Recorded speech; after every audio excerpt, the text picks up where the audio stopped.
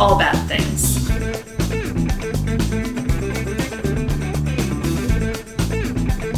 Tragedies, disasters.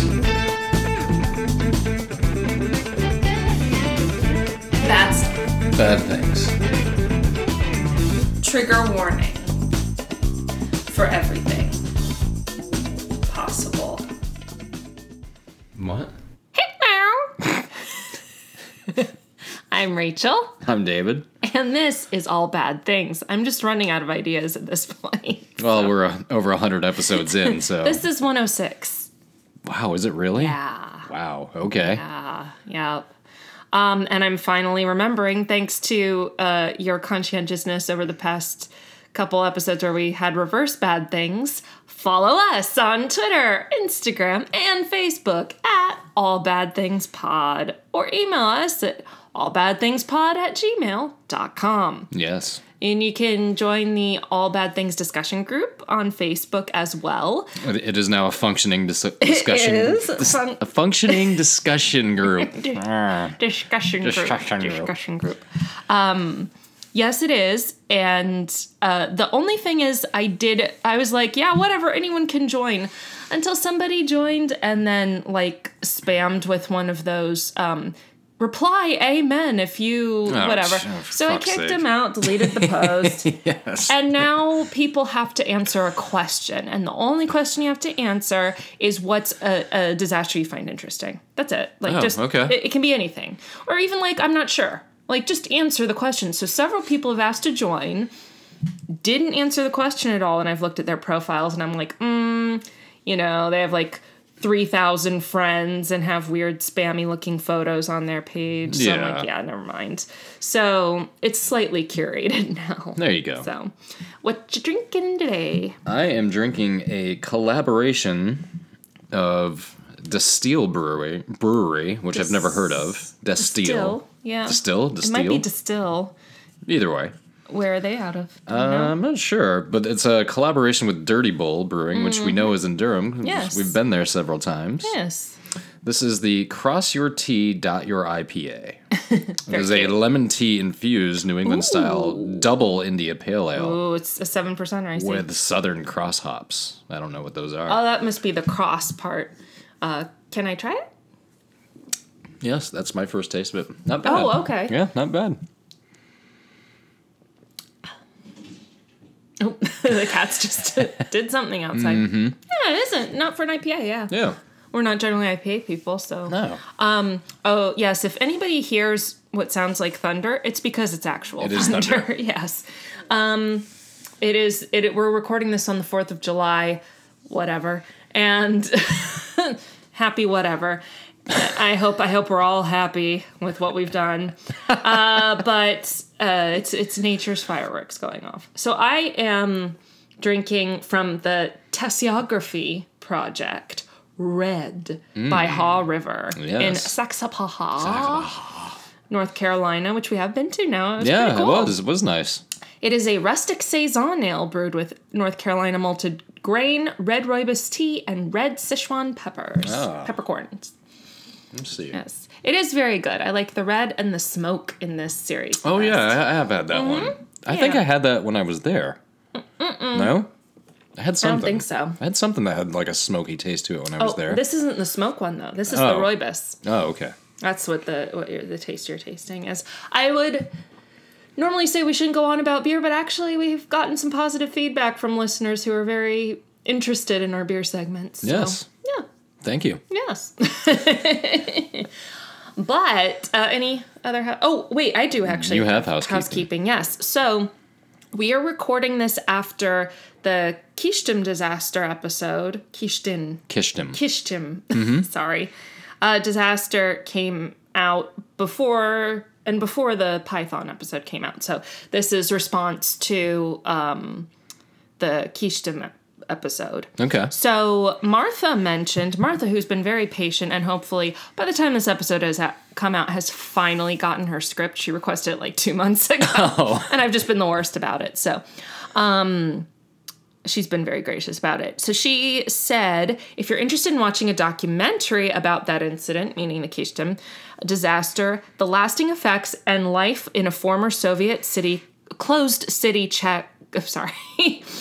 and life in a former Soviet closed city, check out the documentary City 40, which was the Yeah, it's on, right? Yes, it was. And you said it was on Prime? Amazon Prime? It was on Netflix? that or Netflix. It was on one of them. So yeah, that's interesting because I had never even heard of that disaster. I had never heard of it until I was doing a little bit of research on my own into Chernobyl when the miniseries came out, and that one came up like second or third. It was like on a list of nuclear disasters, and I was like, I've never heard of this. Like kind of the forgotten one, because it was so long ago, probably So long ago, and it was it really was secret. They really did keep a lid on that one. Yeah. So. And then Marianne on Twitter said, listening to the Keystone disaster and the location, okay, now I have to try and pronounce it, Chelyabinsk? Binsk? Chelyabinsk. Sounded familiar. I looked it up and realized it's the location of the meteor explosion a few years ago. That's right, too. In yes, 2013, I came across that in the research I was doing, and I forgot to mention that in the episode. It's disastrous, but I don't know if there were widespread consequences. I guess I don't either. There were no deaths, but there were a lot of injuries because of glass. Yes, I remember breaking that. glass. I remember that, and because so many Russian people have dash cams, there was a lot of footage. Yes, there was a ton of footage. Yeah. Fun fact about that day, there was another asteroid that day that was going to come, I believe, between the moon and Earth. That scientists were really tracking. So when this one hit, it literally caught everybody off guard because nobody was tracking this one. So, but the one that we were tracking, it was a potential planet killer. Oh, wow. But those come up every now and then. They do. But they'd been tracking that one for like 15 or 20 years or something like that. And they said it's about as close as it can get to us without hitting us. The one they were tracking. And then this other one just comes out of nowhere. It was a small meteor, though, the one that hit Chelyabinsk. But it did enough damage to... If you are one of the few scientists who are tracking and understanding and knowing the potential consequences of like a potentially extinction level event, or more specifically a planet destroying event, like no one's going to make it, right? Like it's going to just kill the entire planet. So whatever. I guess you'd see it coming if it were that big. I would see it coming, as well as several other people. But I'm asking, like, would you say anything, or would you just silently keep? I've thought about that, and of all the disaster movies that have covered an asteroid hitting Earth, there've only been several. There's been many. But I would go about it like Deep Impact. Yeah. Give everybody a year. Yeah. Yeah, you got a year heads up. Declare not necessarily declare martial law, but like President Morgan Freeman. Put in like I would vote for President Morgan Freeman. I would definitely vote for President Morgan Freeman. He has a great voice for it. Put a freeze on all prices. That would make complete sense. Yes, because so people people are still going to gouging. try to take advantage of certain situations either way. There's only so much you could do. But yeah, I'd give people a year. Be like, this is going to happen. We've known it for a while, but we didn't want to panic everybody for more than a year. You got a year, so if you want to go to Paris, do it. If you want to go to Antarctica, go do that. If you want to see some girl that you met 15 years ago and whatever, do that. Yeah. So that's how I would go about it. Yeah. And then my superiors would kill me. Yeah, probably. Also today, which is the 4th of July, as I mentioned, there was an earthquake in California. Yes, there was. 6.4, I think. Or Which that's sounds the initial. Bad. I think that's bad, isn't it? I think the San Francisco... It's pretty bad, but it's not like... I mean, yeah, but with the initial reports I read, and this could be completely moot by the time... and like updated by the time this comes out. But as of the time, there's like I saw it was saying that like there were people in need of medical help for sure, and there was definitely like damage, but there weren't necessarily like reports of massive deaths or anything. Yeah, I haven't like seen anything that. on. I mean, I've seen like there's been some injuries and stuff like that, but I haven't seen any. And lots of just scariness, like shaking as far away as Vegas. Yes. where we'll be going Yes. soon. So, yeah. So that's kind of an ongoing recent bad thing as of this recording. Well, I mean, there will never be a shortage of earthquakes in that area of the country. So, And they're still waiting for the big ones. So. Yeah. All right. Anything else? Or shall we begin our actual let's begin. disaster? Okay. I know you're excited about this. I am excited, and I know that I don't have to explain myself to you guys. You know what I mean. This is a good one. This one is one of the ones that wrote itself. It's a good bad one. It's a good bad one. I banged this out in one day. It was fascinating and gripping, and it's a long one. So Okay. now I gave you a little bit of a hint. I said that this was. You said it was solely American. Well, I said it's famous. It's a famous one, but possibly mostly famous in America. I'm not sure how famous it is internationally. But it might be because there was a relatively well-known film made about it in 2006.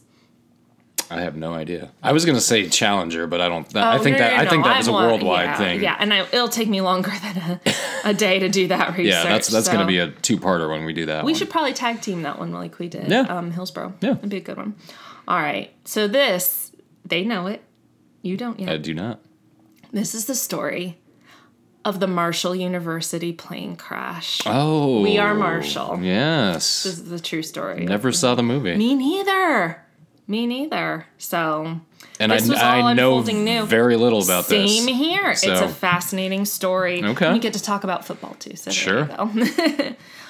So on November 14th, 1970, Southern Airways Flight 932 crashed in West Virginia, killing all 75 people on board. Wow. Including 37 players of the Marshall University football team. And we'll get into the rest of who was on board, but suffice it to say, it was all Marshall people. Damn. Yeah. All right. So, happy this episode's gonna after that downer, this episode's coming out closest to our second podiversary. Oh, yeah. We started this podcast on July 17th, 2017, and this is coming out on the 15th. So, cheers. Happy podiversary. Yes. Oh, we also just celebrated yesterday for us, July 3rd, our second wedding anniversary. Yes. So, yeah, lots of anniversaries. Absolutely. Lots of stuff went down 2 years ago. Country's anniversary is today. Yeah, well. So I kind of wanted to do like a big-ish disaster. You know, I didn't want to do a deep dive like HIV because we recently did that for the 100th episode. But I wanted to do one that was kind of compelling and interesting, and you know, for our second podiversary. So I thought this one might be appropriate, and probably a lot of people have seen We Are Marshall. Obviously, we haven't, but it was a relatively popular movie when it came out. But a shout out to our loyal listener, Kelsey from West Virginia, who specifically suggested this topic. So we'll set the scene.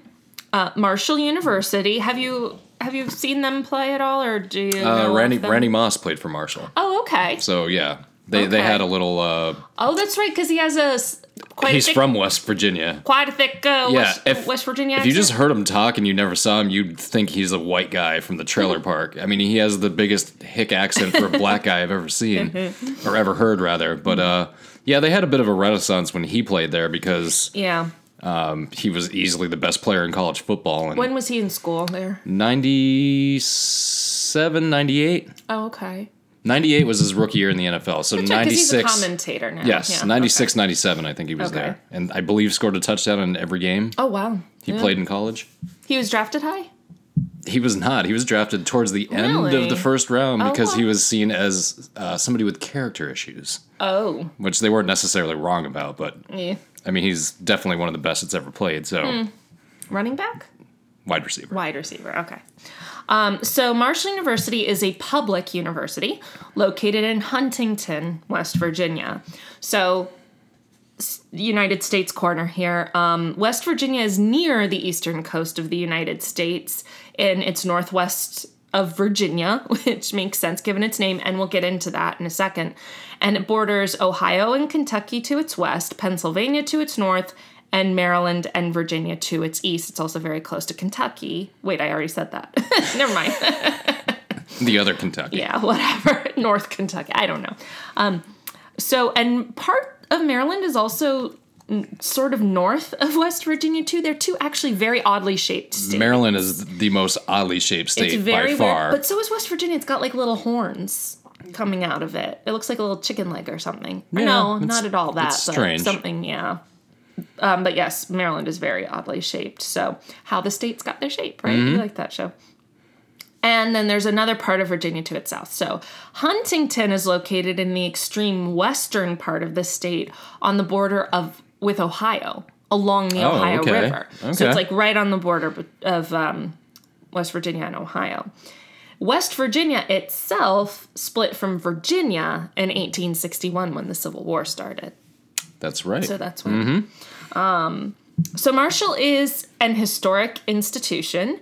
So in the 1830s, residents of the community of, and I'm sure I'm going to butcher this, Guyandotte or Guyandotte? It's probably a completely... I doubt it's the latter, but you never know. It's literally spelled Guy and O-T-T-E. Guyandotte. Guyandotte? Anyway, Kelsey will let us know. And what was then the state of Virginia, so the university actually started so far back the school started so far back that it was in an entirely different state at the time. Anyway, the residents wanted a better school for their kids to go to, so they enlisted a local lawyer named John Laidley to help them organize one and start one. Okay. That's, I guess, how you start a college, at least back in the day. Back then, yeah. So Marshall Academy was officially founded in 1837, named after John Laidley's friend and the fourth Chief Justice of the United States Supreme Court, John Marshall, who had just died a couple years before the academy was founded. So, like I said, it is located in West Virginia, but was originally in Virginia because West Virginia was formed at the start of the Civil War by seceding from Virginia, but remaining, it's still aligned with the Confederacy. Did it? I think so. Am I getting West Virginia wrong? I don't want to call out West Virginia for being part of the Confederacy if it wasn't. Virginia definitely was. Yeah. So why would they secede from Virginia to stay on the same side? Or was West Virginia Civil War? Yeah, I guess I should have said that. It was the Union. Yeah. Sorry. Well, why else would they secede? I guess. Why would you secede from...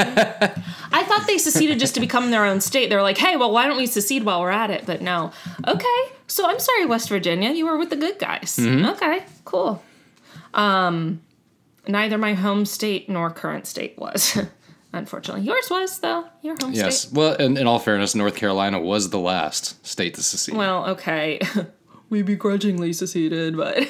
Yeah, maybe they did. Okay. Virginia was the first, though, right? Yeah. Well, when you have the state directly to your north and directly to your south, both heavily involved, there's not really much chance you're going to have getting out of it. That would be hard. Yeah. So, Marshall was closed for most of the 1860s, as were many universities, I'm sure. As were a lot of things. Yeah, because of the war. It was sort of like restarted in 1867 as the State Normal School of Marshall College. And it remained pretty small for several decades. It didn't exceed 1,000 students enrolled until 1920. Wow, okay. Yeah. And so it's just a small school. And it's still, relatively kind of. Its current enrollment is about 10,000 undergrad. It's not. It's pretty good. It's not tiny. No.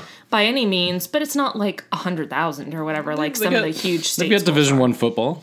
Well, thank you. Spoiler alert. So it became Marshall University in 1961. Okay. Marshall University's athletic teams are named... the Thundering Herd. Very good. Yes. That's exactly right. Thundering Herd. In My Favorite Murder, they always make up the mascot of any school they talk about. So just yell out random things like the Mighty Calculators or just silly things. So anyway, but you got that absolutely correct.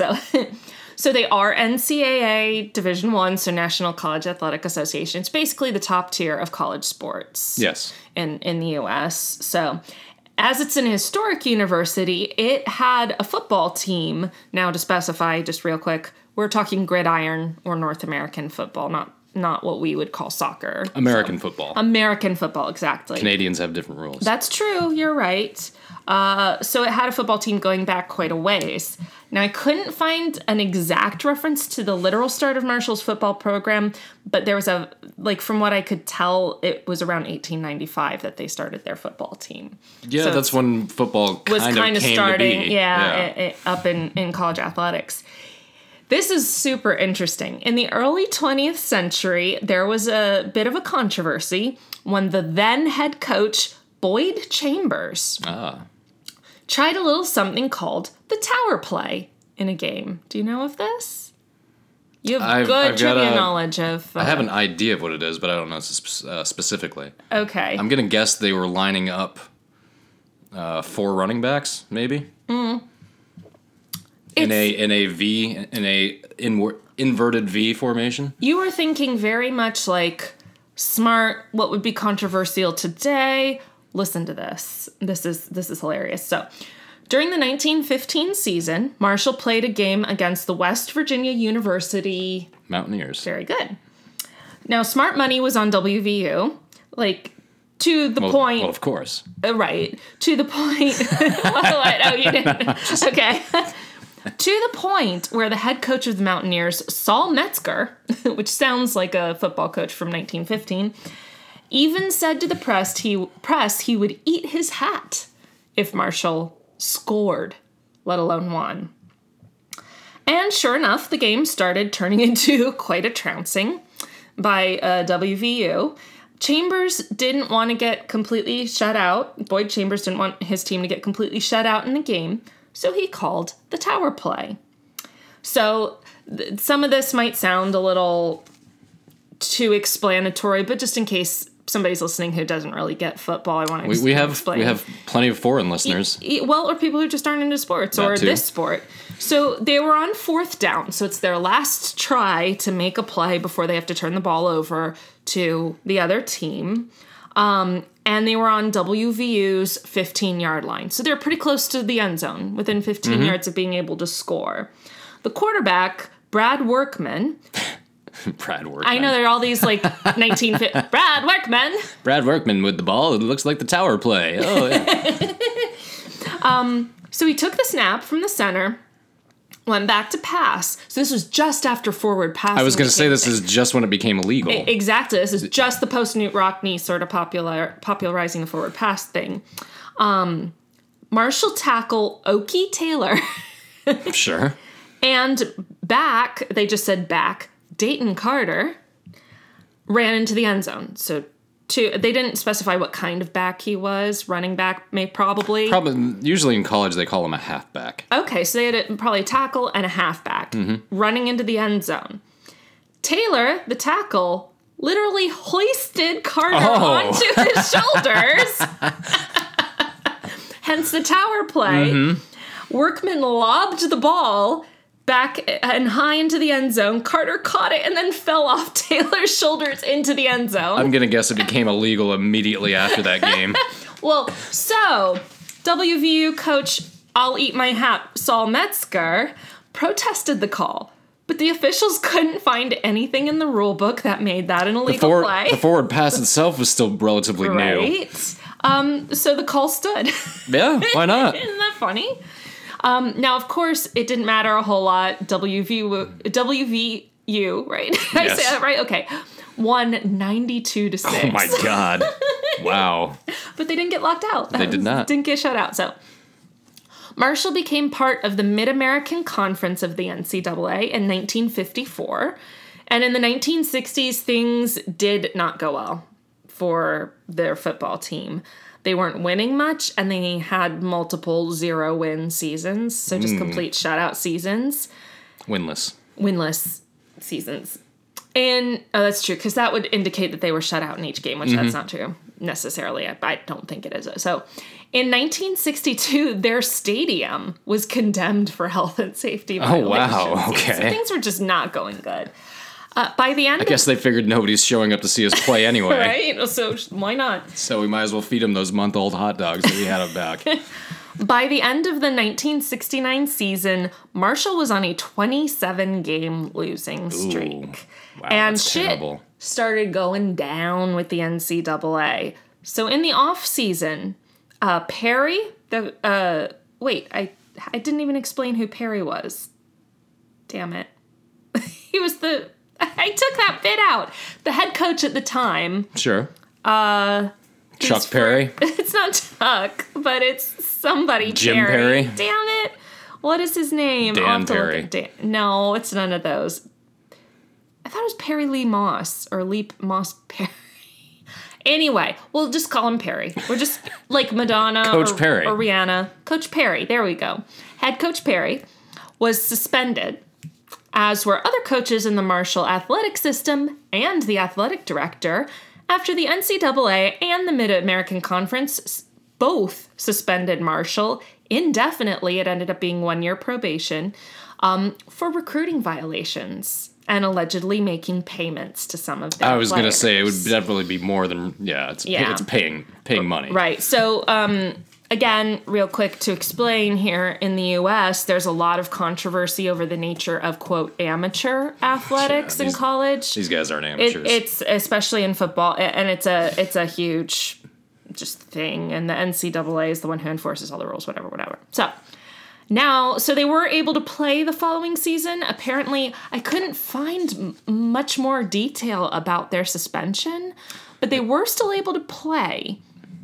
They were able to play the following season. Okay, after the year-long suspension. No. They were playing during the year-long? They played the 70 season. Okay. So, but apparently, I saw some reference to, like, they weren't playing the teams they would normally be playing, or maybe they had to convince certain teams to play them because it wouldn't count towards their season. I honestly don't know. There was just not much information on this. Okay. So, It was for the 70 season. That's all I could find out. So the timeline was weird. I couldn't quite figure it out. So the only thing I could find reference to was there was a thing for the school paper that they were playing as a, quote, major independent team, which I don't know. Well, what maybe that they means. got kicked out of the conference for a year. Yeah, that's but they still played. Yeah, but as an independent team. Okay, maybe that's it then for that year. Okay. There are still several college teams that are independent. But they can play NCAA? Notre Dame being one of them. But they can for still play football. NCAA, Paul? Oh, yeah. Well, they can play other teams. They're just... Independent means you're not in a conference. That's all that means. Well, see, they weren't even in the NCAA. They were suspended from the whole association. They were suspended from both the conference and the association. Okay. Anyway, there's just... Because of what happens next, the information about that suspension is barely mentioned most of the time. Sure. But... and it's probably information they've tried to bury anyway. Yeah, right? So in spite of the troubles on and off the field, the university didn't give up on the football team. They renovated the previously condemned stadium and increased its capacity to 15,000 people. And the name of the stadium is Fairfield Stadium. They installed brand new AstroTurf field. Interesting. Yeah. I imagine they were relatively early adopters of that. I Probably. didn't go into when AstroTurf was invented, but... Whenever the Astrodome was built is when it was invented. Oh, okay, because that's what it was named after. Mm-hmm. That makes sense. 4 days before the start of fall practice for the 1970 football season, 30-year-old defensive line coach Rick Tolley was named the acting head coach of the Thundering Herd football team. He was thrilled. The players were not. Sure. Apparently... Tolley was a bit of a hard ass. Well, yeah, he's a college football coach in the 70s. 28 of the Marshall players petitioned the governor of West Virginia, Arch Moore, to reinstate Moss. Oh, Perry Moss. That was his name. There we go. As coach. Tolley, on the other hand, was very much lobbying to be made the permanent coach. Unfortunately, neither of those things ended up happening. Oh. So, In spite of the rocky start to the 1970 preseason, Tolley managed to lead the team to break their losing streak in the opening game, winning a 17-7 victory over Morehead State in a home game. And then that was followed by a golf clap. Yeah, because it was followed by a very bad loss at Toledo. Well, hey, they broke the losing streak. Yeah. A win at Xavier University, which will come up again. A string of home losses to Miami of Ohio, Louisville and West Michigan, a close loss at Bowling Green, and then a win at home against Kent State. So that was their record. They pretty much played teams from Ohio for the most part. Like very regional. And like you said, it's right next to Ohio, pretty much where the school is. Well, Michigan, Kentucky as well. So. No, but mostly. Yeah. Pretty much all those other schools were Ohio schools. Now going into their next game against the East Carolina University Pirates, this whole tragedy has a North Carolina connection. ECU. The Thundering Herd had a comparatively respectable record for them. Of 3-5. Hey, so that's better than... Not bad. It's better than 0-27. 0-10, yeah. Well, yeah. So the early afternoon game against ECU was on Saturday, November 14th, 1970, in Greenville, North Carolina. So Greenville is about 84 miles or 135 kilometers due almost directly east from us here in Raleigh. So east-ish, central. Which I still have never been to. I'd like Greenville? to go there. Yeah, I'd like to go there someday. I think it's mostly a college town, if I'm not mistaken, because of ECU. Yeah. And for distance from Huntington, where the school was, it's about 450 miles or 725 kilometers southeast of Huntington. So it's like I looked it up, it's like a 7.5, 8 hour drive, something like that. The Thundering Herd lost narrowly, 14-17. And after the game, the team got ready to travel home. Now, typically, when they're within like a pretty easy-ish 7 or 8 hour bus ride. Driving distance away, the team would indeed travel by ground, and they almost did this time, but they decided to continue with plans to fly home, and they chartered a plane. So is this the... Southern Airways Flight 932. Wow. So, for early that evening to take off from Stallings Field, also known as Kinston Regional Jetport in Kinston, North Carolina, which is about 30 miles or 48 kilometers south of Greenville, North Carolina. Southern Airways is still a commuter airline still operating here in the U.S., mostly regional flights to southeastern and mid-Atlantic states. So the flight was a twin-jet engine Douglas DC-930. Now, I'm pretty sure we've talked about crashes with a DC-9. Like, the name sounds familiar. Yeah, it sounds familiar to me, too. And I'm going to say pretty sure because it's been well established that I don't remember anything I say after I've said it in a previous episode. I think that goes for both of us, for the most part. But I didn't need the filler, so I didn't go into it. Yeah, they are of the larger prop planes. Well, it's a twin jet engine. Oh. So it's not a turboprop. I thought you said a propeller. No, I said twin jet engine. Okay. Shows you how much I listen. It wasn't a tiny plane, but it wasn't a giant airliner either. It's a 95-seater. So, respectable. A regional Well, to carry a team. Jet. Yeah, exactly. Yeah, you gotta be, yeah. And it took a little negotiation to get the charter because initially there were weight concerns because of the combined load of baggage and passengers. So as a result, Marshall offloaded 2,000 pounds of weight. Now, I did not find any reference to what they offloaded, but I didn't hear about any near misses, so I think it was probably mostly equipment and stuff. That would be my equipment guess. Back home by ground, so... Flight 932 was captained by Captain Frank Abbott and First Officer Jerry Smith, and then 2 flight attendants named Pat Vaught and Charlene Pote.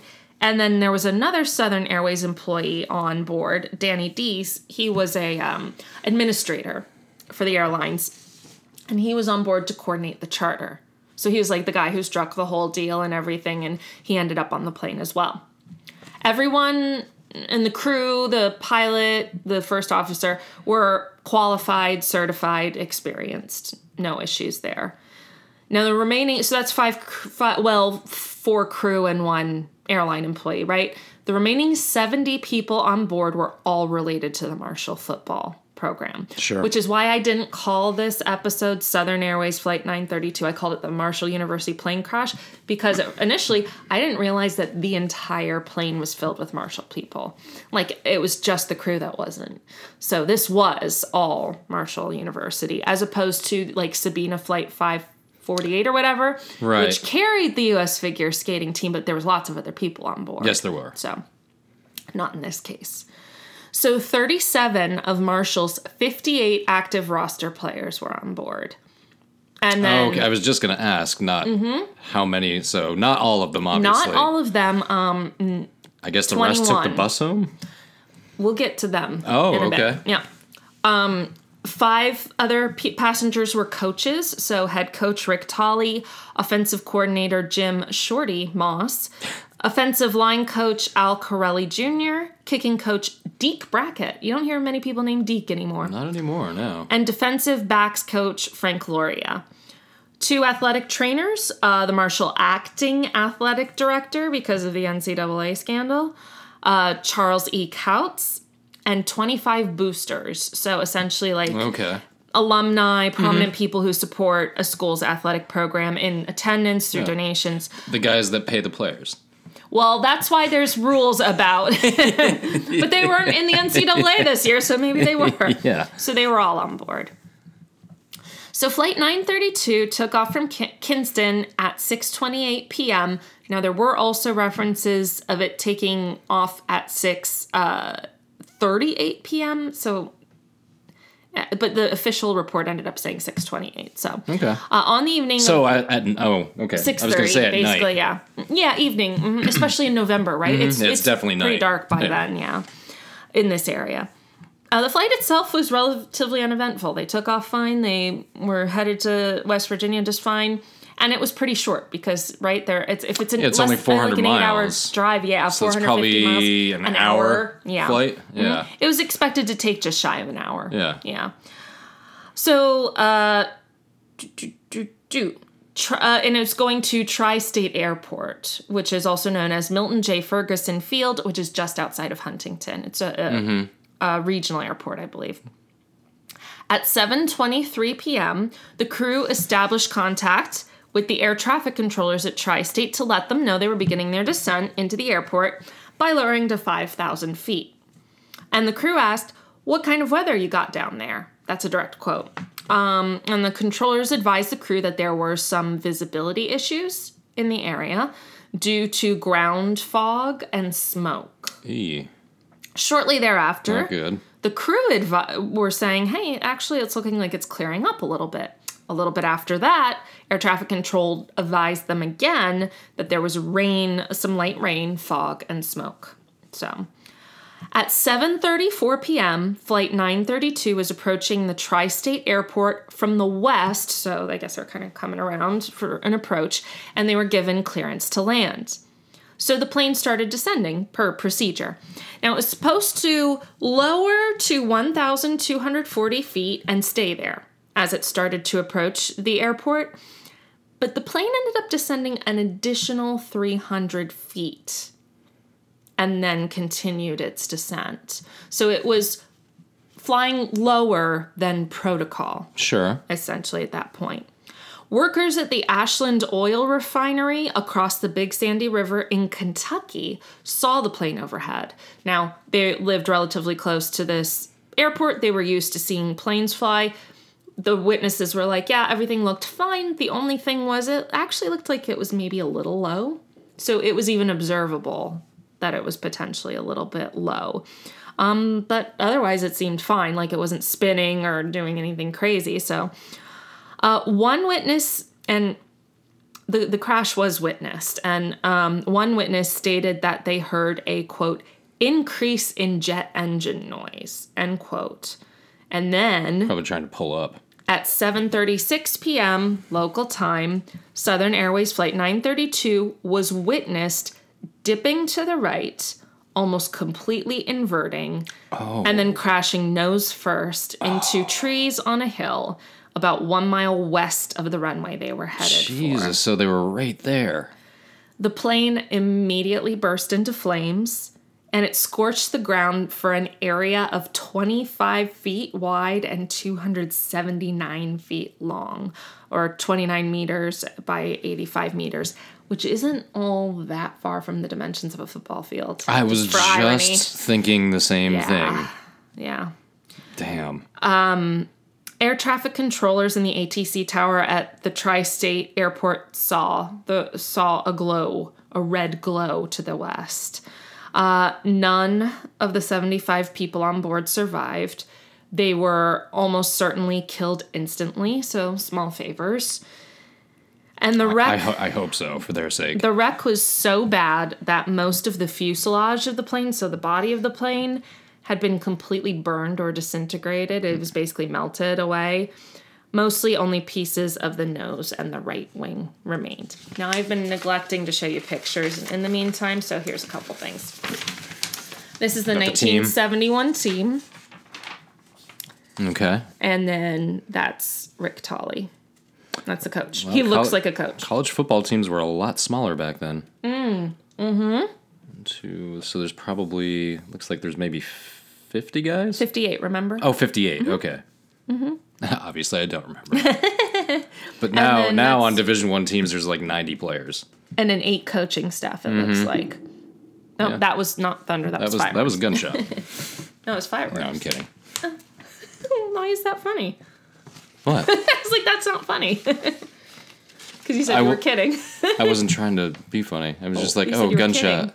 Yeah, you can kid and not be funny. Okay. So here's something that's not funny at all. Oh, God. The wreckage. Jesus, there's nothing left of this fucking thing. Just the part of the nose and part of the wing. Yeah. God damn. So within a few hours of the crash, police had been able to recover 15 bodies. But then they had to... I'm surprised they even Then they got had to that back far. off. Yeah. And they had, for a while, because they had to fully control the fire. A makeshift morgue was set up at the National Guard Armory at the airport, and confirmation of identifying who was who was a slow process due to the difficulty of identification because of the state of the remains. Sure. So basically, it was because it was so slow. It was like every day, different people were getting notified that they had identified remains. In the end, 6 of the Marshall football players could not be conclusively identified. It was just known that, well, these are the rest of the 6. On the flight. We just don't know who is who. Jesus. Yeah. So, on to the investigation. Obviously, the question remained, what the hell happened to Flight 932 that made it crash into the side of a hill a solid mile away from the runway?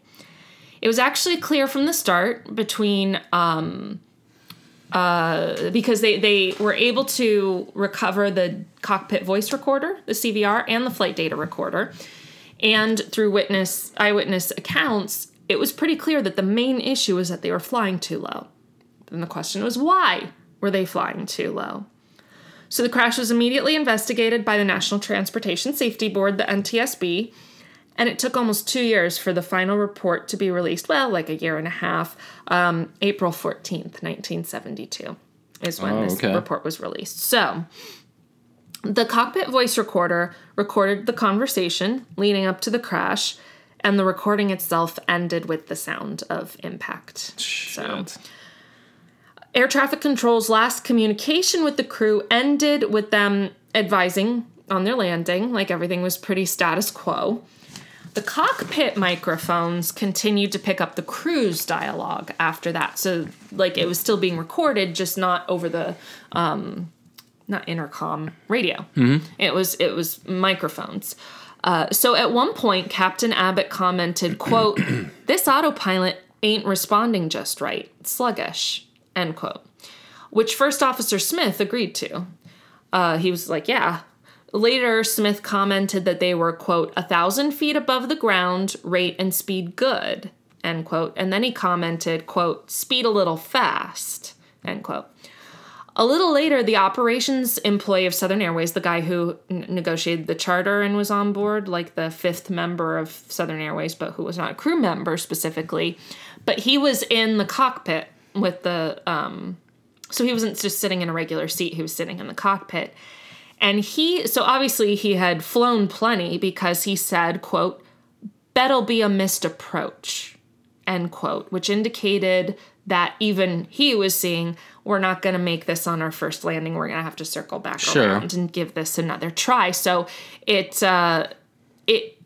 indicated that the crew figured they overshot their landing. They were going to need to circle back around for another go. So the last of the dialogue concluded with Smith saying, quote, "126, end quote, and then right after yelling 100 and being interrupted by the sound of the crash.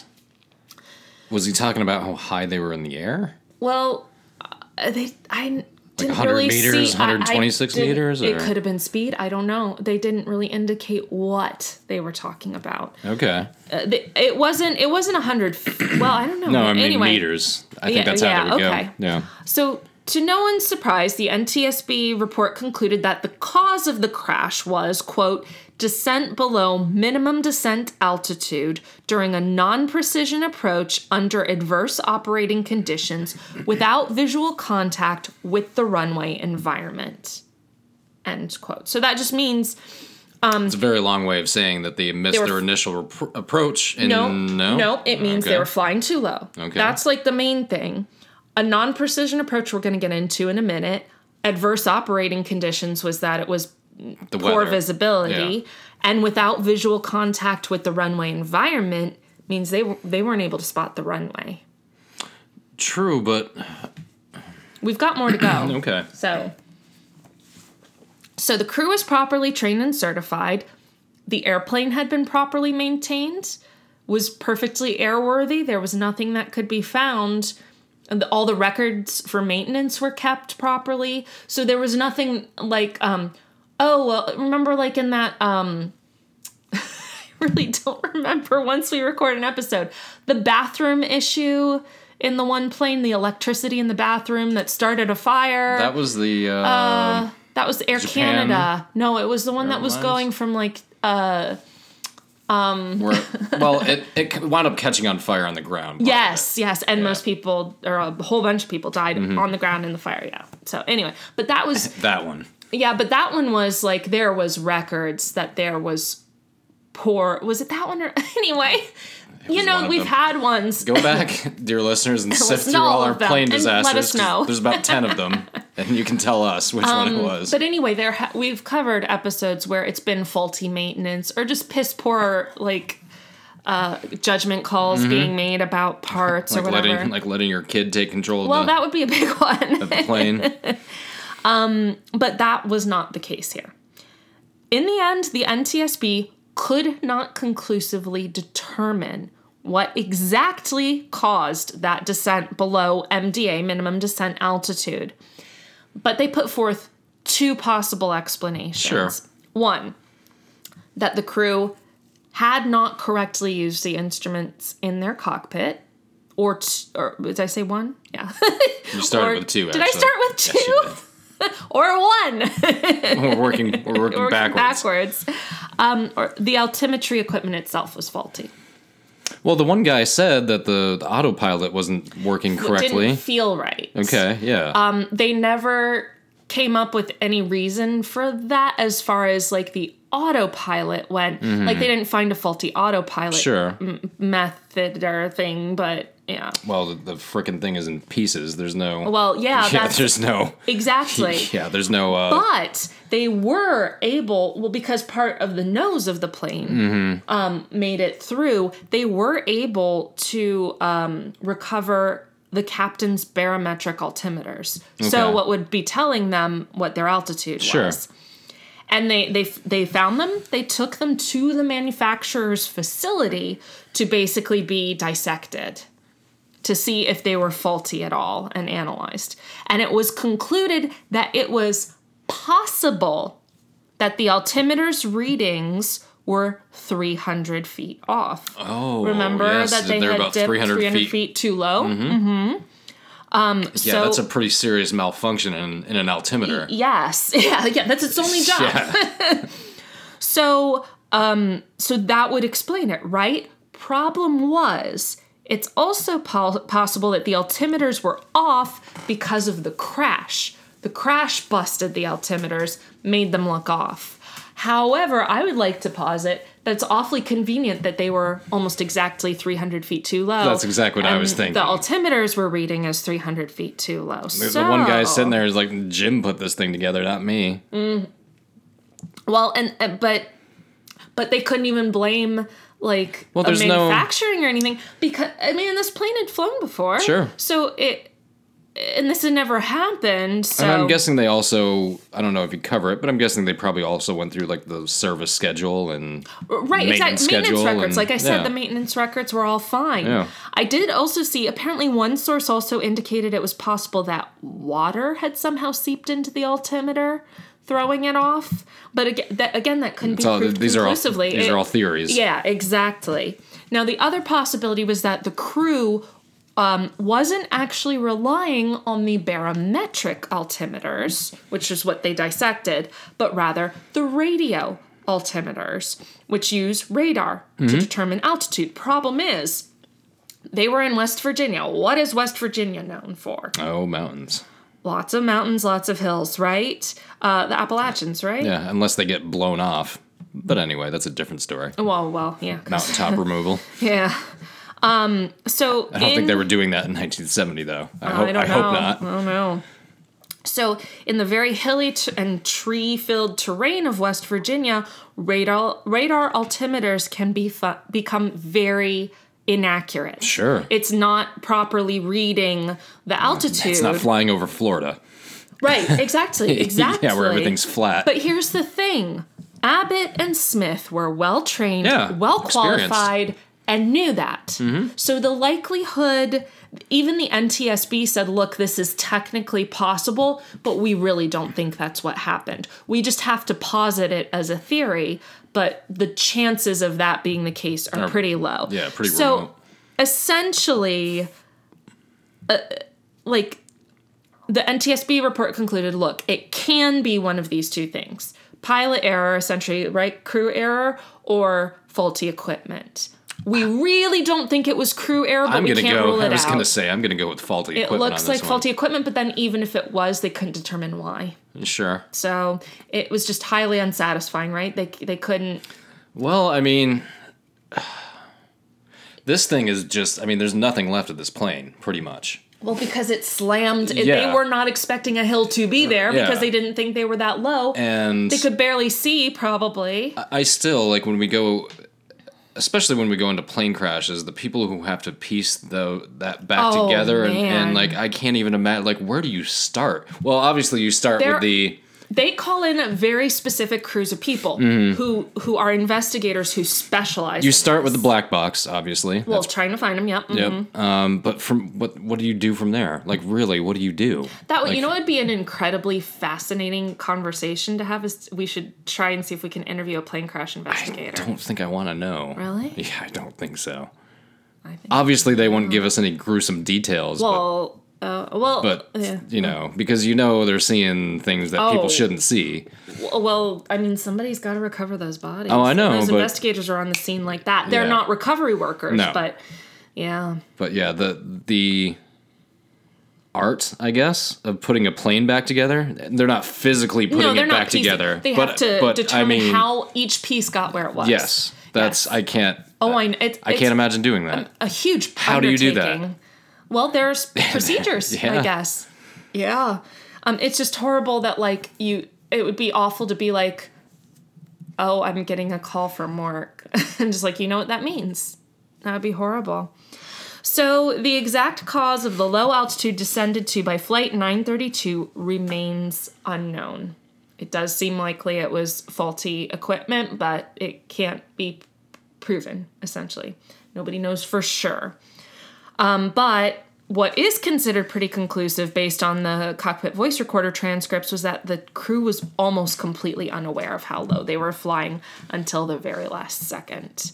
So They likely knew they were unable to land on the first attempt and were going to get ready to circle back around.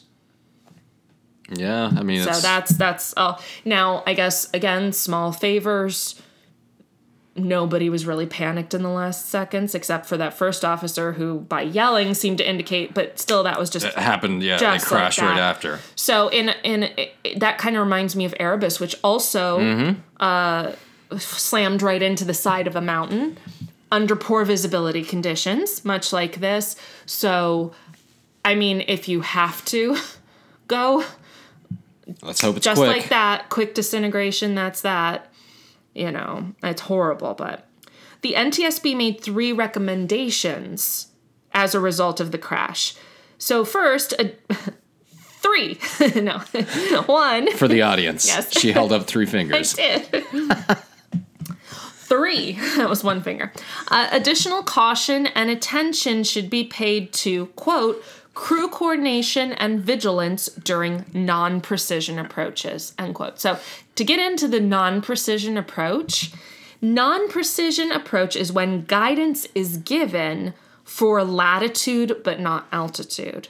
Okay. So that there should be additional visualization and assistance when there's not as much guidance about altitude. Does that make sense? That makes complete sense.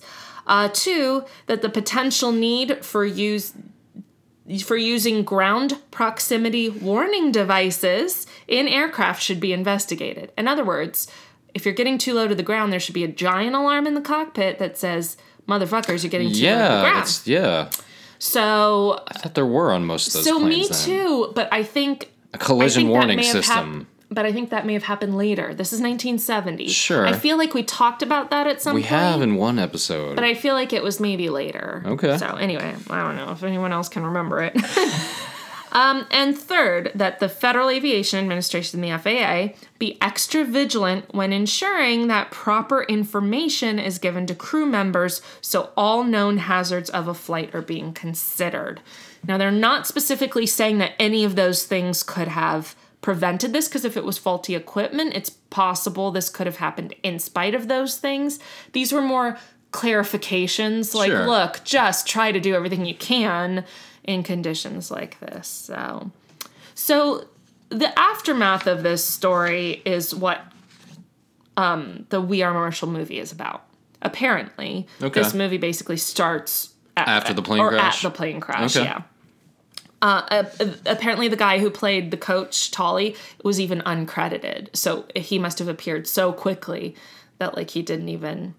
Anyway, I have not seen the movie, but it appears to start where Matthew McConaughey and Matthew Fox can become very inspiring, so... I don't know about Matthew Fox, but certainly Matthew McConaughey can be very inspiring. Apparently, the reception to the film was kind of like, but they said that Matthew McConaughey was rousing and brilliant. So. Of course. Well, he's Matthew McConaughey. He is Matthew McConaughey. Just when he walks around, he's rousing and brilliant. Texas's favorite son. I think he's from Texas. He is. Anyway. He went to UT. Ah. He is a Longhorn. Oh, I was going to say, go fighting Longhorns. So, obviously, this crash was incredibly devastating, not only to we're talking the friends and family of 75 people. Well, plus a town. Yes, exactly. And a state, I would guess. The state, the town. A region. And a college. They're essentially in a tri-state region, like they said. Yes, absolutely. And not only had over half the football team just been wiped out like that, along with more than half of the coaching staff, but many prominent alumni died. Sure. 2, including a state legislator, a city councilman, and several doctors. So professionals. These were boosters. So they were mostly people who could afford to travel on a plane with the team, you know. They were they were well respected, most likely, in the community. So 70 children lost at least one parent in the crash. Wow. Which is amazing considering half of the people on board were under 22 or 22 or younger, most likely. So They probably didn't even have kids. Well, college kids were having kids back then. I guess that's possible. That's possible, but still, that wasn't. I don't think that was necessarily rare in 1970. And it was a varsity team too, so they were older players for college. So yeah, and 18 children were orphaned.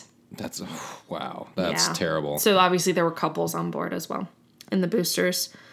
How the fuck? Wow, I wouldn't even. Yeah, I'm not even gonna think about it. So Marshall University, local government offices, even local businesses shut down temporarily. Sure. Just Marshall University called off classes, in the days following the crash. The day after the crash, November 15th, a memorial service was held at the Veterans Memorial Fieldhouse, which was an 8,500-seat arena on campus basketball mostly. And the following week, another service was held at Fairfield Stadium, at the football stadium. So with 75 people dead, and at least 70 of whom were local to the area and to Marshall, that was a lot of funerals. So much so that they had to coordinate the funerals. Oh, I'll bet. To make sure they weren't overlapping because people were going to all of them. Can you imagine going to like 70 funerals or something like that? No way. I don't know where the crew was from. It's possible they were local to West Virginia, but they were also, so it depends. They could have also been from North Carolina or somewhere in the Southeast or Mid-Atlantic. So a mass funeral was also held. And the 6 unidentified players were buried together near Marshall University at Spring Hill Cemetery. Yeah, that makes sense. And where a lot of the other victims were also buried. So in early 1971, Joe McMullen was hired as Marshall's athletic director. Remember, the acting athletic director had died in the crash. So he hired an assistant coach from Georgia Tech, Dick Bestwick, there's another 70s name for you, as the new head coach of the football team, which was a post he had for 2 days before he chose to return back to Georgia Tech. So it was probably like part of a negotiation or something. So William Red Dawson was then appointed acting head coach. So Dawson had been the receivers coach for the 1970 team and had been on the trip to the ECU game, but he chose to drive home instead of fly home on the chartered planes, so that saved his life. So I can only imagine the survivor's guilt. Yeah. From all the people who weren't Yes, on the plane. Absolutely. Oh, it gets worse, trust me. There's one story. Anyway, we'll get to it. Red Dawson managed to recruit 21 new prospects from several different states because they're literally rebuilding their entire football team. Including the staff. McMullen then found a new permanent head coach. So Dawson was played by Matthew Fox in the movie, just for reference. And Matthew McConaughey played, of course, the new head coach. Oh, of course. Jack Langill, who was, I'm hoping that's how it's pronounced, who was hired from the College of Wooster in Ohio.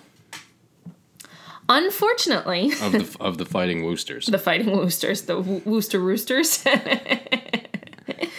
Unfortunately, between the NCAA suspension... So they were... Oh, well, that's true. This is still... It appears that for the 71 season, they were reinstated. They were allowed to be reinstated, yeah. And the crash, the Thundering Herd football was basically over. So much so that then acting president of the school, so many temporary posts going on here, Donald Dedmon... That's not the best name for this. No, it's not. But it's Dedmon. Anyway. Dedmon, yeah. That sounds words somehow. He intended to just completely scrap the entire football program. He's like, we're just not going to play football anymore. Period. I wouldn't. Well, I mean, I'm not in the guy's mind. I would think maybe for this upcoming season, but eventually, he was heavily lobbied by Langill Marshall students, Thundering Herd fans, and the community to reconsider. So he did, and he allowed Langill to work towards rebuilding the program. Sure. Which I'm pretty sure this is what We Are Marshall is about. Sure. So now we don't have to see the movie. Well, we know the actual story. So Languel enlisted Red Dawson to help him, and Dawson agreed to return to Marshall for 1 year. He was like, okay, I'll come back for this season. And the pair built the core of the new team from the players who survived because they didn't travel to the ECU game. Oh, so okay, the ones who yeah. survived didn't travel at all to the ECU game. They enlisted 3 varsity players from the 1970 team, defensive backs Felix Jordan and Nate Ruffin, who hadn't gone to the ECU game because they were injured. So think of all the injured Sure. players who didn't travel. And defensive lineman Eddie Carter. Now here's the story that I was warning you about. Eddie Carter had not traveled to ECU because he was late getting back to Marshall, so he was too late getting back to school in order to leave for the game because he was traveling from his father's funeral. Oh, man. So can you imagine the complicated feelings of your dad died, so you went to his funeral. Your dad's death saved your life Your in a strange dad's death way. saved your life. And you probably have survivor's guilt on top of it, and just... Wow, no. And he was willing to play ball. Like, he was willing to go in on the next season. That's just... that would just fuck with my mind. You know what? Probably to put something else on his mind. Maybe, yeah. Like, okay, I have to learn formations. I have to learn my blocking assignments. I have to Right. do all these other things. You said he was a offensive lineman or defensive lineman? Defensive. Okay, They were all so he's not... the three varsity players who came back were all defensive players. Yeah, so he's not learning blocking assignments, obviously, but he's learning blitz assignments. He's probably wanting to fill his mind with Yeah. anything but, Yeah. you know. Like, hey, can we do 2-a-days, please? and maybe take the beating, like as a sense of yeah. like punishment towards himself. Yeah. There would be a lot Because of this complicated is feelings to this process. is football in 1970-71, way different than how the game is played yeah. today. So Not quite the leather helmet days, but... not quite, but this is the period where 20 years from then, like in the early 90s, that's when brain damage starts setting in. Yeah. Yeah. So he probably wanted to do that just to have something else on his mind, That would be would my make guess. sense.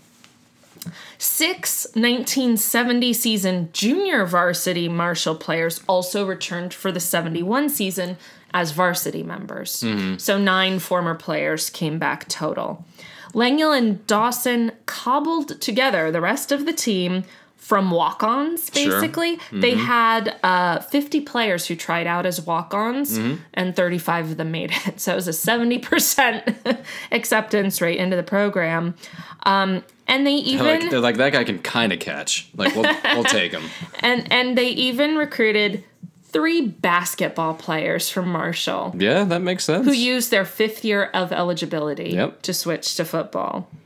Marshall also petitioned the NCAA to allow them to recruit freshmen, which was not allowed at the time. Not back then, no. Yep. And the NCAA allowed it.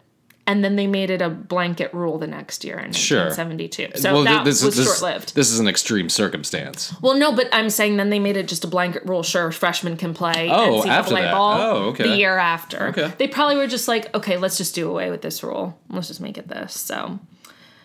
So that was a big... But for the 71 season, they were the only team allowed to do that. Okay. Because they had gotten a waiver. Well, exactly. I mean, yeah, they got an exemption. What is the NCAA going to say? Yeah. Like, there's nothing you can say. So, on the first day of practice for the 1971 season, Languel read a letter to the team written to them by President Richard M. Nixon. Oh, It said, tricky dick. quote, "Friends across the land will be rooting for you, but whatever the season brings, you have already won your greatest victory by putting the 1971 varsity on the field." End quote. I mean, really, yeah. They put together a team from like basically scratch. nothing. Yeah. And yeah, it was a big freaking deal that when they were able to put a team on the field against Morehead State in Kentucky at Morehead State. That's where Morehead State is. Yeah. Okay. For their season opener. And they didn't have a kicker at the time. didn't even have a kicker. Well, you just take the guy that could kick the ball the farthest. Here's the thing. They didn't try for kicks. Oh, they just went for 2-point conversions all the time? Well, I don't think I gotta say, looking at scores, I don't think they had extra points. Well, they had to kick off. Yeah, maybe they just had somebody. And they had to punt. But were there extra points back then? Because all of these scores indicate that there weren't. No, like all these extra points. Are we sure in I'm college positive. ball? Yes, I'm positive. Okay. And there was also the 2-point conversion. Because all of these scores sure look like there weren't. Because they lost the game 6-29. Why would they have every score that I saw in their records were all sixes? They have 6 because they missed their 2-point conversion. Okay, but everything was a multiple of 6 that I saw. 6 and 3. Every score. Well, there was no if they had a score of 3, then that means they had a field goal. Field goals are different than extra points. I'm saying the extra points always seemed missing in the scores. It was weird. I don't know. I might have to look it up. It just looked anyway. So they lost. Getting off the kicker topic. They lost the first game 6-29. And then they quickly held tryouts for a kicker because they hadn't been able to kick field goals, which could have helped them out.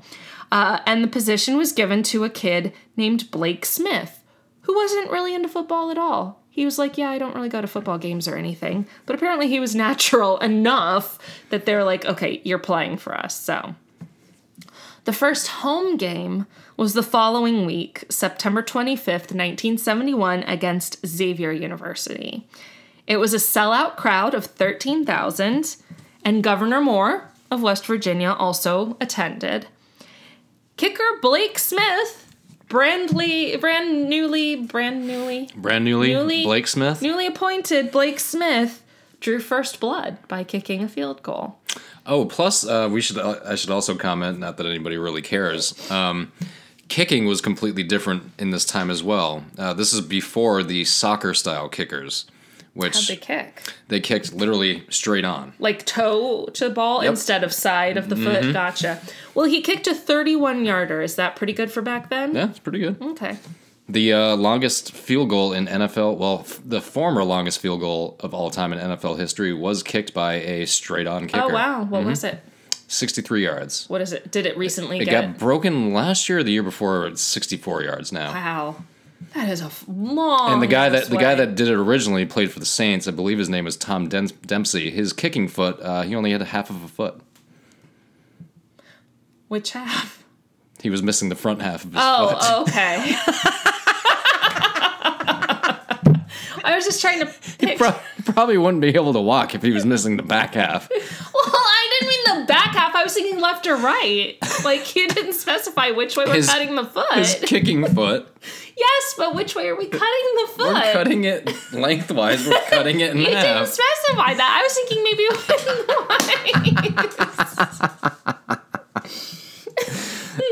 I don't know. What's the percentage on that beer? I'm not even halfway through it, and it's 5.8. I'm okay, fine. That's nothing.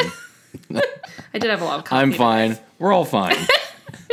It's been established he was missing the front half of his foot. Yes. Okay. Was he kicking barefoot? Because they used to do that back in the day. Yes, they don't. Yeah, they don't do that anymore. I miss that era. There's actually a good. You can find it on YouTube. There's a good NFL films on the era of the barefoot kicker. That's how I know they used to do it, because we were watching that one day. So, the kicker with his entire foot, Blake Smith, was the first one to score in the game, and they had a lead of 3-0 at halftime. As his pep talk in the locker room, Langill said, quote, "You've got it right there, right in the palm of your hand, if you would go all out for 30 more minutes." End quote. I'm sure Matthew McConaughey made it much longer and more rousing, but apparently that was the actual speech, or part of it. By the last play of the game, I'm not going to go into calling all the plays. We're not going to do a play-by-play? Sorry, I thought of it, and then I'm Bummer. I'm not going to recreate the movie. I'm sure they did that. By the last play of the game, Marshall lagged behind Xavier 9-13. See? They didn't get an extra point with that, and they had 3 field goals. Or if a they scored touchdown. No, because we already know that they were up then 3-0. why? We already know they were up 3-0. So if they now have 9 points, that means they got 2 more field goals. Whatever. I'm done with that. So pay attention because this is going to be dramatic. The other team had 13, I know. had a touchdown with an extra point, and then yes, a touchdown with probably a missed extra point. Or 2 field goals. 2 field goals. Yeah, that would make more sense. Well, I mean, Whatever. Let's move on, please. Maybe Marshall was just really terrible at extra points because all of the scores just looked weird. I don't know. They didn't look right. They didn't look extra point worthy. They did not look extra pointy. All I'm saying. All right. So, Marshall's behind 9-13. The ball was snapped just before time ran out. And correct me if I'm wrong, but you're allowed to play the play? Yep. Okay. As long as you get it off before 0. Yep. So quarterback Reggie Oliver, who was one of the previous year freshmen at Marshall, who was allowed to play varsity, passed to freshman Terry Gardner, one of the people who got the waiver to play, winning the game. No shit. 15-13 at the last second in spectacular fashion. No shit. And cementing the ragtag young thundering herd into the stuff of legend. Oh, yeah. And movies, and that's why they made this movie. They had to have made that into a movie. Now, now I get it. Now, apparently, where We Are Marshall... Oh, shit. Wow. Okay. And that was their first home game, right? So it was a big deal. Now I kind of want to see it. Right? Now, the movie We Are Marshall is named after a chant. Like, We Are Marshall, like the rallying cry, right? Well, according to Langill, like, people didn't chant it back then. That came later. Yeah, whatever. But he specifically said, because he's still around, because these were all pretty young coaches at the time. So they're still alive because this was only, it was 50 years ago, but still almost 50 years ago. They were probably in their late 20s, early 30s. Yeah. Well, Tolley was 30, the head coach who died. It's very young to be a head coach nowadays. Yes. It's extremely young. Anyway, he met Matthew McConaughey, all that stuff. And he was like, nobody was really chanting that at the time. It came later. But he conceded it was, quote, appropriate for the movie. Well, sure. So he's like, I get it. It's drama, whatever. Yeah. Go for it. The moral victory. It's artistic license. License, yes. So the moral victory would have to be sufficient because the team went 2-10 that season. Well, yeah, I mean... It was, like I said, just basically a moral victory. Like, they overcame. To just be able to put a team on the field at all was a big deal. And just have a last-second win like that for their first game back after this whole thing happens. At home, a nail-biter, sold-out crowd. The governor's there. That's crazy. You can see this movie, like, playing out in your head. So it makes sense that they did make a film out of it. I would put Matthew McConaughey in every role. Of the movie? Yes, all of them.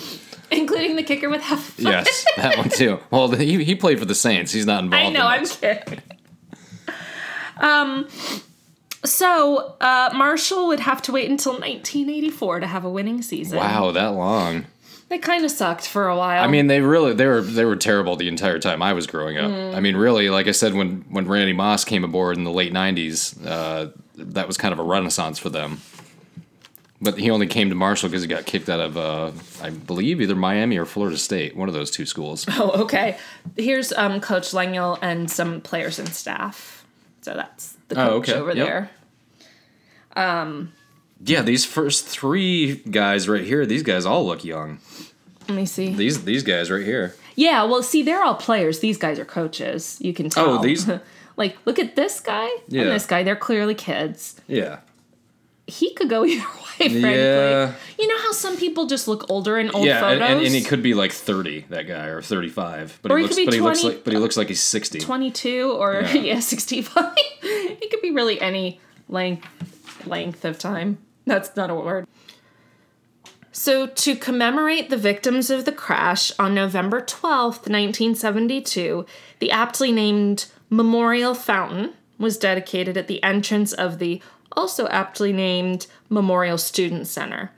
The plaque at its base reads, quote, "They shall live on in the hearts of their families and friends forever, and this memorial records their loss to the university and the community," end quote. Yeah. Every year, after November 14th. I couldn't figure out if it was like on November 14th or the next day. But anyway, the water for the fountain, for Memorial Fountain, is turned off. And it doesn't get turned on again until the following spring. Oh, okay. Several other memorials can be found in the area and on campus, as well as the guest team entrance of the Dowdy-Ficklin Stadium, which is where the ECU Pirates play. So they memorialized it as well. All immortalize what is generally considered to be the worst sports-related air disaster in United States history. Yeah. And that, my friends, was the story of the Marshall University plane crash. Wow, that sucks. Yeah. Even Demetrius. Even Demetrius was whiny there. He hasn't been on in a while. He hasn't. He's hungry. That's why he's whining. Come here. Demetrius. There you go. Hi, there baby. There he is. Hi, kitty boy. After a plane crash, you just need to hear the cries of a cat who's hungry. At least we had the moment of brevity regarding the foot. Yes, we did. Yeah, that was It's sad. I knew that this happened, but I literally knew nothing about it. Never saw the movie. And like I said, now I kind of want to see it. Yeah, I wouldn't mind. They said it was not half bad. And if I saw it and this whole thing happened where they win their first game back at the last second, I was like, I would have been like, that's bullshit. That didn't happen. They just did that for the movie. And no, it really happened. That's crazy. Like you can't. You couldn't write it. You couldn't make, if you did make it up, it would just be like, that's the cheesiest thing I've ever heard. Yeah. But, the movie Rudy, have you ever seen that? It's interesting. Long time ago, but yeah. A couple years ago, I heard an interview with Joe Montana, the quarterback. He was played for the Niners. He was a freshman at Notre Dame when that happened. Okay. And he was like, yeah, the whole fan thing in the movie where they're chanting, he's like, that got a little overdone. He's like, but the rest of it, he's like, yeah, he sacked the quarterback and then we carried him off the field. And he's like, it really happened like that. Oh, wow. And I was like, no shit. Because wasn't correct me if I'm wrong, because this is just what I remember. Sean Astin plays Rudy, right? Lord of the Rings guy. Yep. Sean Astin, you mean Rudy guy? Yes, Sean Astin. Yes. I consider him of the classic movie, The Goonies. Okay. See, I've never seen The Goonies. We've established that. Shame. Also, never seen Christmas Story. That's an even bigger shame. So he, is going to Notre Dame, but he's kind of a down on his luckish kid a little bit, or... No, he goes... let me keep going. And then he really wants to be a football player, but he's not really cut out to be one. But through hard work and determination, they let him play one play. Well, he was a football player in high school. Okay. He's too small for anything beyond that. He goes to every level, you get sized out if you're too small, right? Hell yeah. And if you're except for very few exceptions, right? If you're not of the size, you better be extraordinary at some type of skill. Welker. Yeah, there you go. There's an example. Muggsy Bogues. There you go. Exactly. That's all I can name. Well, that's two very good examples. Thank you. He goes to Notre Dame to try to walk onto the team.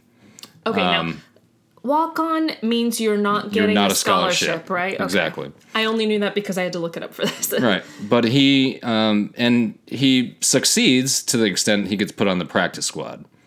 Now the practice squad also non-scholarship. I think most of those guys are non. There might be a guy or two. But he was walk on regardless. He was. Right? Yeah.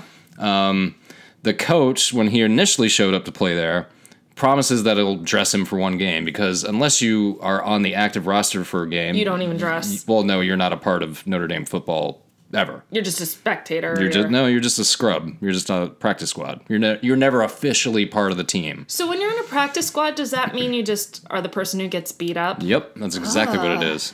You're like a live dummy. Yes, that's exactly, even to this day. That's awful. Yeah. So the coach that promises him to dress in one game winds up going to another school or going to the NFL, and then a new coach comes in, and he's just like, no. He's like, yeah, what are you kidding me? Well, in all fairness, it's not up to the one coach to keep the other coach's promise. The team, and they show this in the movie, Joe Montana said this part was not real. Okay. But the team lobbied for him, it's one game. Just let him dress. Let him dress. And he does. And then it was like, well, I'm not going to play him. And then throughout the game, the players are like, let them play. Just like it's one. Were they up high enough that they're like, whatever? Yes, let them play the game was out of reach. Mm-hmm. So yeah.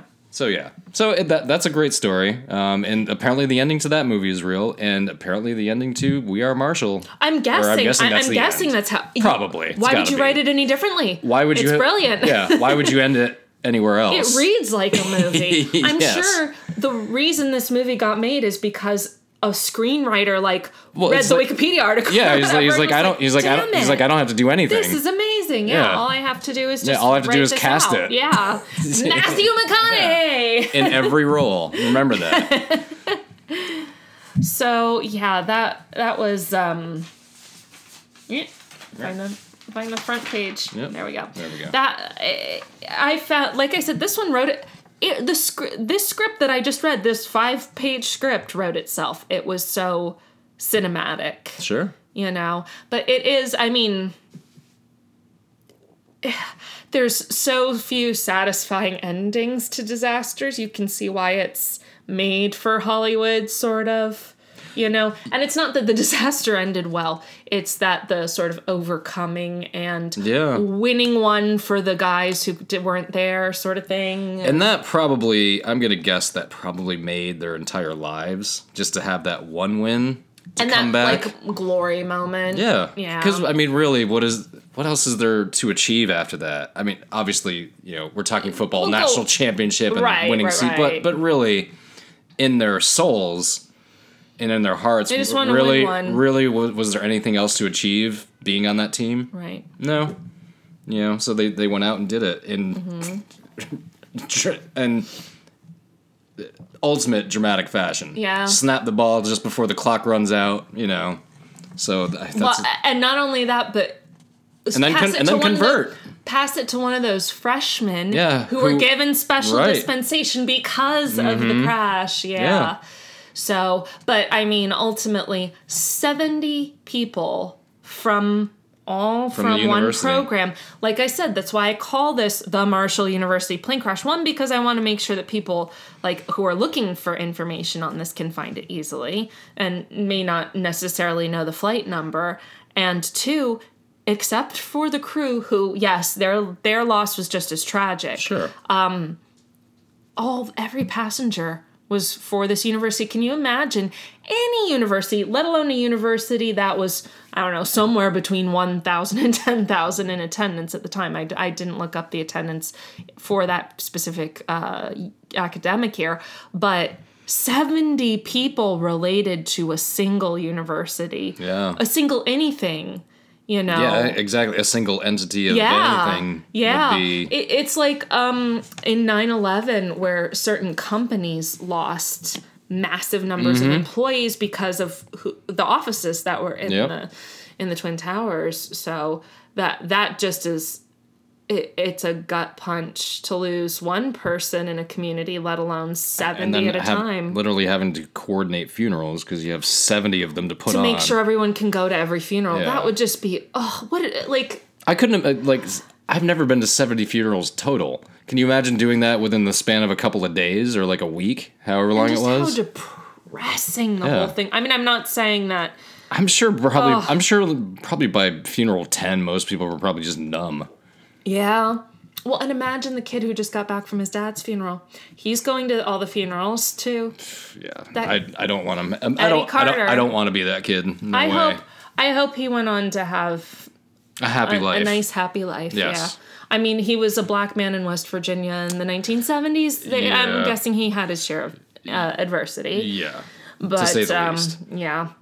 That was something else I noticed, in the team picture. And granted, it's 1970, but some states were not too quick to integrate. Yeah, that's true. I guess I didn't think of that either. But there's a decent amount of black players. Several black players, yeah. It's still a very white-looking football team, which that's the funniest thing I still think. If you have a team picture of even current modern day college team and pro team, you definitely see a color variation. It's about 75% African American and 25% white. And then it's flipped a little bit in college football. I don't know. I think it's about the same. I feel like I see a lot more white faces in college football than I do in the pros. I feel like they get kind of weeded out in the end when they're trying to make it to the big leagues. Well, maybe. I don't know. But I do know statistically, yes, for the NFL, the majority of players are African American. Mm-hmm. I do know that. Yeah. But yeah, well, yeah. I guess we're at the point where we have to wrap it up because this was depressing. It was. Thankfully, had a cheery ending. Yeah, it had an inspiring ending, right? Because I mean, because what else is there? Like, and at this point, this was 49 years ago. This was almost 50 years ago. Yeah, that's crazy. Well, actually, it was almost 49 years ago because it happened near to the end of the year. But True. And also imagine this: November 14th is like a week or two before Thanksgiving, and then Christmas. Oh my God, those poor families and the kids, and that was just horrible. But at least they had their feet. Yes. I don't know why I said that. I just didn't want to end it on such a downer note. I was just gonna let that one slide. Pretend you didn't say that. Oh my God! At least they had their whole feet. So anyway, it's just bullshit. Yeah. Let's just move on. That was the Marshall University plane crash. Mm-hmm. This has been another episode of All Bad Things. I'm David. I'm Rachel. We'll see you next week, and I think we can leave that off. And we are Marshall. Yes. Well, we're not, but we stand in solidarity. I don't know. I should probably just cut it off after that. Probably. Happy feet.